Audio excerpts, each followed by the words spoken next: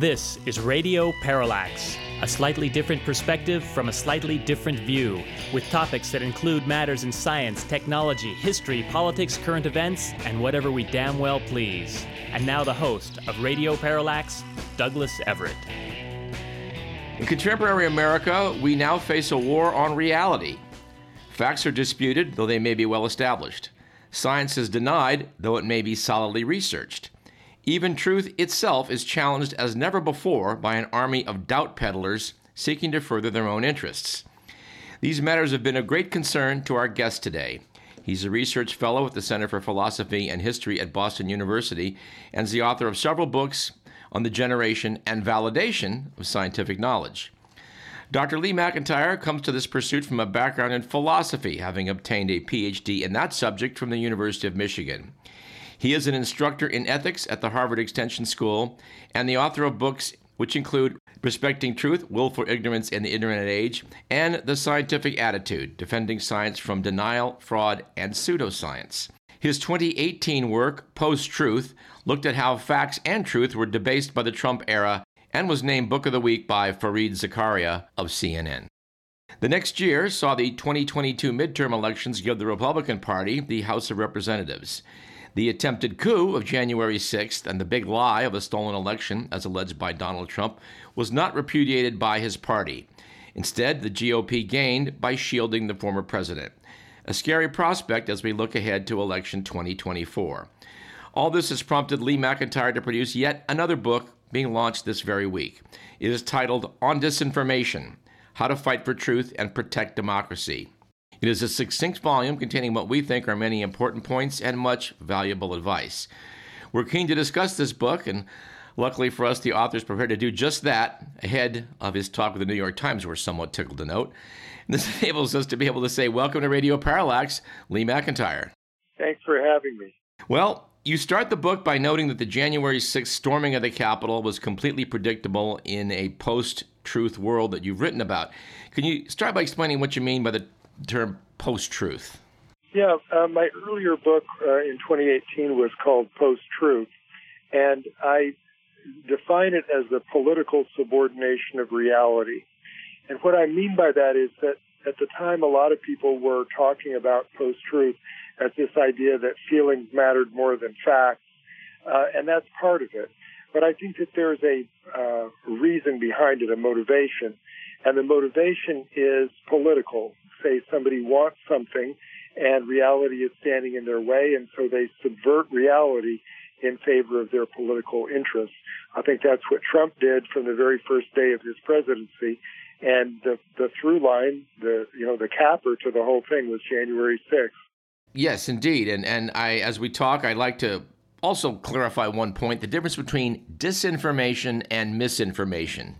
Yeah, that's a very important distinction, and it's one that it took me a while to come to terms with, which is really why I wrote the new book, because I wanted to make sure that I was clear on this. Misinformation is an accident or a mistake. Misinformation is when you believe something that happens to be false. Nobody knows how, maybe you just heard it somewhere, you just thought it up, but it turns out not to be true, in which case maybe you could be convinced by facts to give up that belief, to change that belief. Disinformation is not like that. Disinformation is a lie. Disinformation is a falsehood that is intentionally created by somebody who has an interest at stake in having an army of people believe what they're telling them to be true, even though it's not true. And the really insidious part of it is not just to believe the falsehood, but to hate anyone who doesn't also believe that falsehood. So I think that disinformation can be inherently polarizing into a kind of an us versus them mentality. Well, politicians they're not particularly known for their honesty, and you do not go out of your way to point fingers politically, I think it's fair to say, but it is somewhat inescapable to say that Donald Trump and Republican disinformation is, I'm assuming, what you set to write out about when you call for protecting democracy. The threat really is coming from one direction, isn't it? It is, and you raise a really important point there, because it is completely possible for disinformation to come from the left. Disinformation was invented in modern disinformation warfare was invented in the 1920s by Vladimir Lenin when he appointed Felix Dzerzhinsky as his first director of the Cheka to fight back against the counter-revolutionaries during the Russian Revolution. It's hard to get farther left than Vladimir Lenin. These days, however, the threat of disinformation is for the most part coming from the right. These are the folks who, like Trump and others in the GOP that we can talk about, who don't like what reality is. They don't like that Trump actually lost the election. They didn't like the truth about the vaccines during the pandemic. They don't like the truth about climate change. And so they hope to subvert it. And there are various ways, if you look at the information warfare toolkit that Putin uses, there are various ways to do that, some of which Trump has straight up copied. Well, as we talk this up, I wanted to just throw something out from your book that's very simple that I thought was rather profound. You noted that just as repeating lies can be effective, so is repeating what is true. So simple, but true. Amazing, isn't it? Well, we all have built-in cognitive biases. There are about 100 of them. If you read Kahneman and Tversky's work, they talk about this a lot. Cognitive scientists are fascinated with this stuff, and there's good literature on it.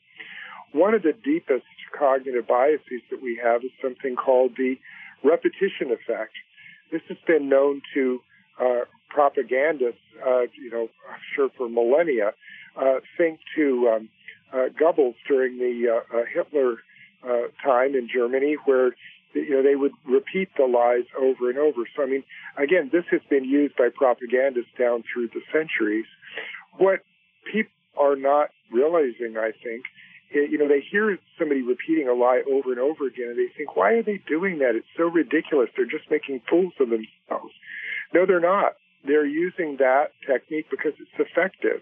It can be shown through psychological experimentation. It has been shown that repetition makes you believe something that isn't true because you've heard it more often.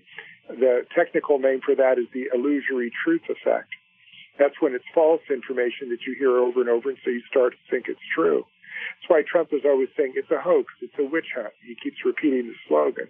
But, amazing, it works for truth as well. And one of the high points of doing the research for this new book was that I got to talk to some people in counterintelligence, some people who work in cyber warfare on the American side. And they said to me, look, what we need is more people telling the truth. We need people out there using the repetition effect on behalf of truth because it works for that too. Well, it's worth a moment, I think, to look back in time. You examine in the book how we got to this present situation, particularly of direct challenging of science using disinformation. You cited how back in 1953, faced with damning evidence of a link between cigarettes and cancer, Big Tobacco decided to turn their resources, which were pretty considerable, to creating an alternative narrative. Can you talk about how that sort of blazed a trail that others have followed? That's really marked, I think, as the beginning of modern science denial. Science denial was around, of course, before that, back to Galileo and Giordano Bruno. But a campaign, a strategic, organized, coordinated campaign, that really began in 1953 when these tobacco executives came together to learn what to do by asking a public relations expert. So, and his advice was to fight the science. So, and that doesn't mean, fight the science in a way that a scientist would by coming up with evidence on the other side. It meant public relations. It meant marketing. It meant taking out full-page ads in American newspapers to say that, there was still scientific doubt about this, and then lobbying the journalists and the editors to tell that side of the story. Trouble was, there really was no other side of the story, but they were creating doubt where there was, because it served their business interests. There's a wonderful book on this by Naomi Oreskes and Eric Conway called Merchants of Doubt, which talks about how the cigarette companies lied for 40 years about the link between smoking and cancer because they wanted to be able to continue to sell cigarettes. They didn't need to show that smoking didn't cause lung cancer. They just needed to manufacture doubt about it. We're speaking with Lee McIntyre about his book, On Disinformation, How to Fight for Truth and Protect Democracy. And I can't resist throwing out the quote you used in the book from Upton Sinclair's famous quote saying, it's hard to get someone to understand something when his income depends on his not understanding it. It's worth mentioning, I think, that those who peddle falsehood sometimes come to believe their own disinformation. They do, and you put your finger on one of the most subtle and important things in this debate. Probably I didn't say enough about it in the book, but there's a terrific book on this called The Folly of Fools by a brilliant evolutionary biologist, Robert Trivers, in which he talks about the power of self-delusion. Think about it from an evolutionary perspective.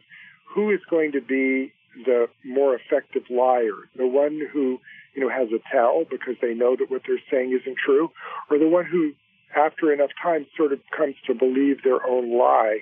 He makes a very strong case in that book that lying is, a good evolutionary strategy if you can, it helps you get resources, if it helps you get your genes to the next generation.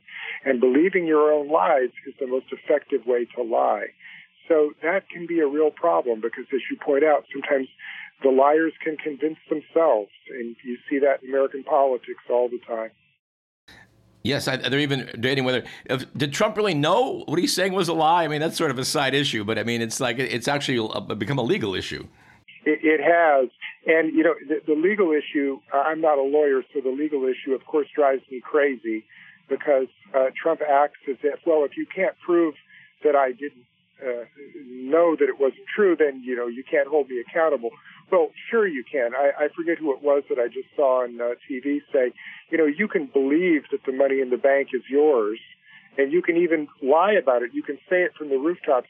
What you can't do is back up a truck and steal the money. I mean, that's still illegal. No matter what you believe, it's still a crime to take the money out of the bank. So, I mean, that is a tricky issue in the law, the one about intent. I think, though, that there is evidence that at some level, even people who are self-deluded, and especially Trump in this case, he knows he's lying. He understands. I mean, that's kind of the bottom line point about disinformation. The person who's sharing it knows that it's false. And why are they doing it? Because they've got interest at stake. They're profiting by it. Sometimes, like the cigarette companies, they profit in money. But Trump wanted to profit in terms of political power. I don't think there's a reasonable case to be made. I'm not talking about a legal case, but an epistemological case, if there is such a thing. I don't think there's a case to be made that he didn't believe that he'd lost the election. He just couldn't say it, and he couldn't stand it, and he couldn't face it, given his individual psychology. Well, speaking of evolution, as we were just a second ago, or evolution of ideas, as a student of biology and medical doctor, I can't resist taking a slight detour into the fact that I've always been amazed at the efforts to find fault with evolution and creationism, et cetera, trying to put that into schools. A famous geneticist once said that nothing makes sense in biology without evolution. Yet I noticed some years back, I watched every GOP candidate up on the debate stage refuse to endorse evolution as a fact. And I think, would you agree that some of this current denial of science traces back to, even like Scopes monkey trial and coming forward from there? Absolutely. I think there was one guy who raised his hand and said that it was real. I can't remember who, but he didn't make it very far in the GOP. No, you're right. It does go back. I mean, evolution denial was really a precursor to the modern science denial that I just explained, even about tobacco, about climate change, of course. Really the heated debate that we now have about vaccines was all predated by the Scopes monkey trial. And there again, I mean, what was the interest at stake? It was an ideological interest about religion, that, they just could not have it that evolution was true. And, it goes back to that quotation you read earlier about, you just, it's pretty hard to get them to understand, not when they're salary, but when they're, their entire life, their religious beliefs depend on them not understanding it. They didn't want to believe in evolution. Interesting part, I mean, it's a philosopher of science, I find this really fascinating. That strategy morphed after the Scopes trial, and you get up to the modern era, where then it became, well, it's not that we can't teach evolution in public schools, because they were doing it by the 70s and 80s. It was that we have to, alongside it, teach creationism. That got struck down in the courts. So they came up with something called intelligent design, which was creationism in disguise, or as somebody once said, creationism in a cheap tuxedo, and wanted to teach that in the public schools. So there's been denial about a lot of things for a long, long period of time. What makes it different now is that it is coordinated, it's strategic, and what allows it to be so highly coordinated is the Internet. The Internet really allows all of those lies, all of the bad information, to be amplified and to recruit new members, and then we get polarized around it. But you're really right to bring up the Scopes trial, because that was organized pushback, that was organized science denial, even pre-internet. You're right. These forces that wanted to get this stuff taught in schools, creationism, they said, well, what's important to teach the controversy. And I think your book goes at great lengths to explain how there's this false idea out there that if the media is presenting both sides of an issue, even if one is a crackpot side, that they've somehow done their job. Yeah, teach the controversy. What a wonderful, open-minded way to go, right? So when you have a NASA launch of a rocket, you should have a flat earther saying, no, that didn't really happen. No, of course, you'd never do that. That's not the way the media is supposed to report on a factual matter. You don't have to give a microphone to somebody who doesn't know what they're talking about or is lying about it. Whether they believe it is immaterial. It's not a position to be given voice. You don't have to allow that person to amplify something like that. So notice the strategy from the tobacco companies. Part of their idea was, as I said, to go to the editors and journalists and try to get them to tell the other side of the story. So, yes, teach the controversy sounds fair-minded. Well, but imagine, what happens when the flat earthers get on the school board and they want you to teach the controversy about in the science classroom in elementary school about whether the earth is flat? You'd never stand for it. So why do you stand for that in evolutionary biology? I don't think that we should. You don't have to give voice to that. Why do journalists do it? Because they don't want to be accused of political bias. It just seems it's a lazy person's objectivity to say, well, we're going to show that we're not biased by giving each side an equal amount of time to speak. But I said years ago, I can't remember the context, the halfway point between the truth and a lie is still a lie. You can't give equal time to both sides and then hope that your audience figures out what the truth is. That's irresponsible journalism. On Disinformation offers some possible solutions to these problems of polluted content. And talking about both sides, you mentioned that the fairness doctrine, when it came to opinions, was a good thing. It got abandoned a long time ago, and we've not profited from that. Yeah, the fairness doctrine was a good thing as long as it lasted, because this is a piece of legislation that was the broadcast TV had to abide by in order, to use the public airwaves, right? They couldn't use it for just one-sided political content, which is to say that if they, to the extent to which they did, they had to give the other side equal time. This had something of a deterrent effect, right? Because if you knew that you were going to have to give equal time to the other side, then, maybe you'd be a little bit more careful about, the person you were just about to have on your TV. Yeah, I discussed it in the book. I'm not 100% advocating that we should go back to the fairness doctrine, because I'm not sure that just restoring that piece of legislation would work now. For one thing, we've got cable TV, which is private. They're not subject to the same rules about the public airways that broadcast television is. And I'm not sure you can put that genie back in the bottle. To have one channel have to tell both sides is a good thing if you can do it. Now, of course, after the fairness doctrine was rescinded, we got Rush Limbaugh, we got Fox News, and I think what people were hoping is that we would have an omnivorous media diet, and we would hear something on one network and then the rebuttal on the other network and be able to make up our own minds. What really happens is that we're in a news silo, and people tend to watch one network, and they don't hear the other side.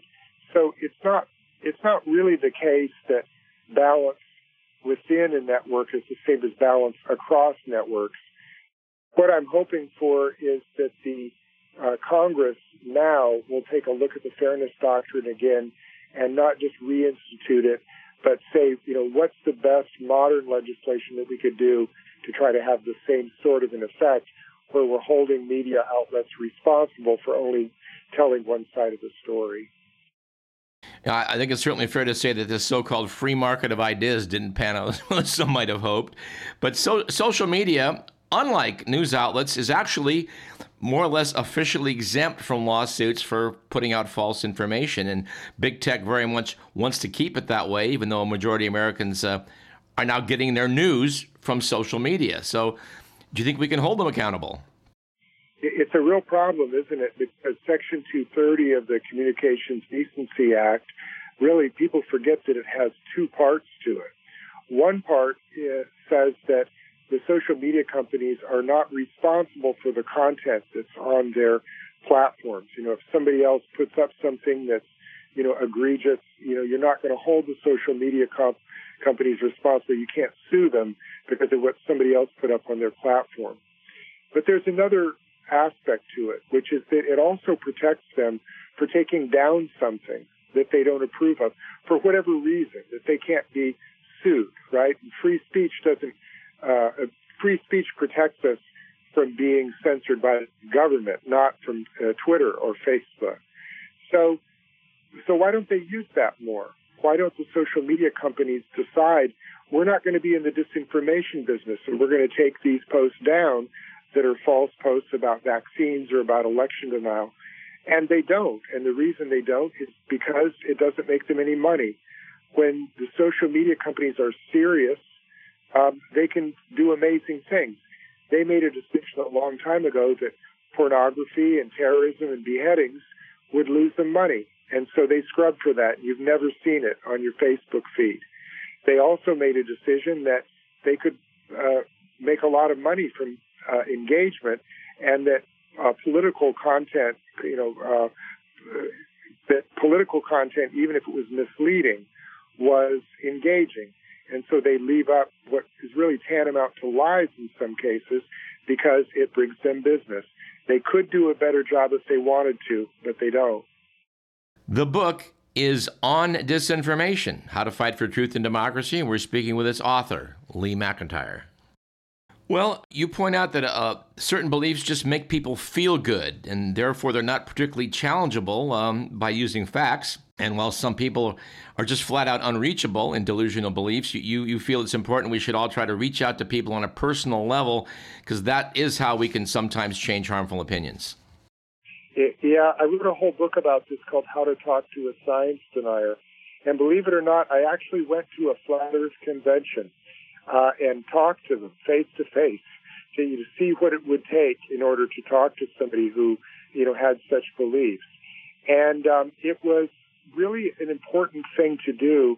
And what I determined is that you could get somebody to listen to you if you listen to them first. You could not necessarily change their mind. But I do believe this. There are some people who do change their mind on, radical climate denial or even flat Earth or radical vaccine denial. And if you look at how it happens, it always happens in the same way. It's because they heard the facts from someone that they trusted who was patient and kind and listened to them in a calm way. I think that is an important way to approach it. Problem is, it doesn't always work. It doesn't even usually work, which means that we can't have that be the sole tool in our toolkit to fight back against disinformation. If all we're going to do is talk to the people who believe the falsehood, we're never going to make it. And the other thing is, those people are victims. I mean, we need to protect them to the extent that we can. And I think we do that by fighting the amplification of disinformation. You can't get the creators to stop creating it. You can't get some of the believers to stop believing it. But you can, I think, stop the amplification of disinformation if we handle it in the right way. And my book is about what ordinary citizens can do to work on that problem. Something else that surprised me from your book was that what a small number of people it can be out there generating disinformation, causing so much mischief, and that if we could force the companies to just basically exclude some of these people, we could do a lot of good. The Center for Countering Digital Hate found in 2019 that 65% of the anti-vax propaganda on Twitter was due to 12 people. They call them the disinformation dozen. And yes, if you deplatform people, it has an amazing effect. I mean, you keep them from hearing the disinformation, and then, they don't go down the rabbit hole. Night before Elon Musk took over Twitter, I checked, because he hadn't had a chance to influence it yet, and 8 of those dozen were still on Twitter. So, I mean, they had all that time between 2019 and, whatever month it was that Elon Musk, a couple of years later, took over Twitter, and they didn't deplatform any of those other 8 people. Well, about 15 or so years ago on this program, we spoke to Chris Hedges. He was making a point at that time that he thought America was careening toward fascism. I thought that was a little alarmist at the time, but over the intervening years, I think it's hard to find reassurance that maybe that is not the case. Yeah, you ought to send that man a gift, because he was right a little early, I think. There are other people since then who have, made other warnings. One of them is a friend of mine, Jason Stanley, wrote a book called How Propaganda Works, and then another book called How Fascism Works, and then Tim Snyder's wonderful book on tyranny. These are warning calls that, what we're facing now can end up in authoritarianism, fascism, autocracy, whatever you want to call it. If you look around the world, both through history and now in other countries, in Hungary, in Turkey, in the Philippines, in Bolsonaro's Brazil before he lost that election, and clearly in Russia and China, you see that dictators understand that if you can control the information flow, you can control the population. Really troubling that some former democracies are now what are called electoral dictatorships. They're places where they have the patina of being a democracy because they still have elections, but the deck is stacked and the elections are effectively rigged. That's what we almost had in the United States, and what we might still have if Trump gets back into office. If Trump wins his second term, I think it'll be the last free and fair election we ever have in this country. He's already announced his agenda for a second term, and it's quite fascist. Well, Lee, we think the public needs a lot more books like yours. I hope our listeners will view some of your talks on YouTube, as well as reading this current book on disinformation and some of your prior works. Is there something you want to have them check out in particular? And please, at this point, feel free to plug any of your websites. Yes. The best way you can find out about me and my work is my website, LeeMcIntyreBooks.com. Of course, I'd be happy if people would buy my book. But let me also recommend to you an absolutely free book. You can get a PDF of it on the Internet, or you can write to NATO and get a free copy. They'll send you one. They sent me one. It's called The Handbook of Russian Information Warfare. It's a training manual written by NATO for their soldiers and commanders to get ready for the information war that we're already in. And it is an absolutely frightening book which talks about the tactics and strategies that the Russian government has used for information warfare against the United States for the last couple of decades. I think that the really fascinating thing about that book is to realize that not only have we been in an information war with a foreign government for 20 years, but that in some ways that the strategy outlined in that book was copied by Trump in what's now really, I think you have to say that he was the first American person to pull off a successful domestic disinformation campaign against the whole United States. I'm not saying he read that book, but he certainly knows the tactics described in it. Well, in closing, your book is certainly a call to action, and I want to, before we close, just have you throw out any other homework for our listeners that you want to recommend we take up. Yeah, the one most important thing that you can remember is this. It's impossible to win a disinformation war unless you know that you're in one. When you hear your cable TV host say misinformation, in your head say, is that misinformation or disinformation? If it's a lie, then it's disinformation. If it's a lie, then there's a liar. So why aren't they reporting on that? Why aren't they saying who the liar is? The way that the mainstream media right now treats the problem, simply by using the word misinformation when they don't need to, makes it sound like it's a natural disaster, like a hurricane, which makes you feel like there's nothing you can do about it. Once you get in the mindset that it's information war, that it's disinformation, then there is something that you can do about it. And the end of my book, I have 10 steps that the ordinary citizen can take to fight back. I hope people will read that and understand one of the points of disinformation is to make you feel helpless. You are not helpless. There's something that every one of us can do in order to fight back. We can't wait on the internet companies or the government to save us. This has to be a grassroots effort. We've been speaking with author Lee McIntyre about his excellent new book, On Disinformation, How to Fight for Truth and Democracy. I hope that we careen down toward the 2024 election. Maybe you could come back and give us a report card on how you think we're doing. Well, yes. Before the election, I'm happy to do it.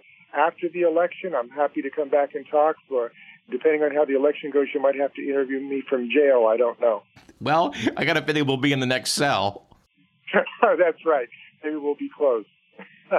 All right. Well, Lee McIntyre, we appreciate your speaking with us very much, and we encourage you to keep doing what you're doing. We all need more of it.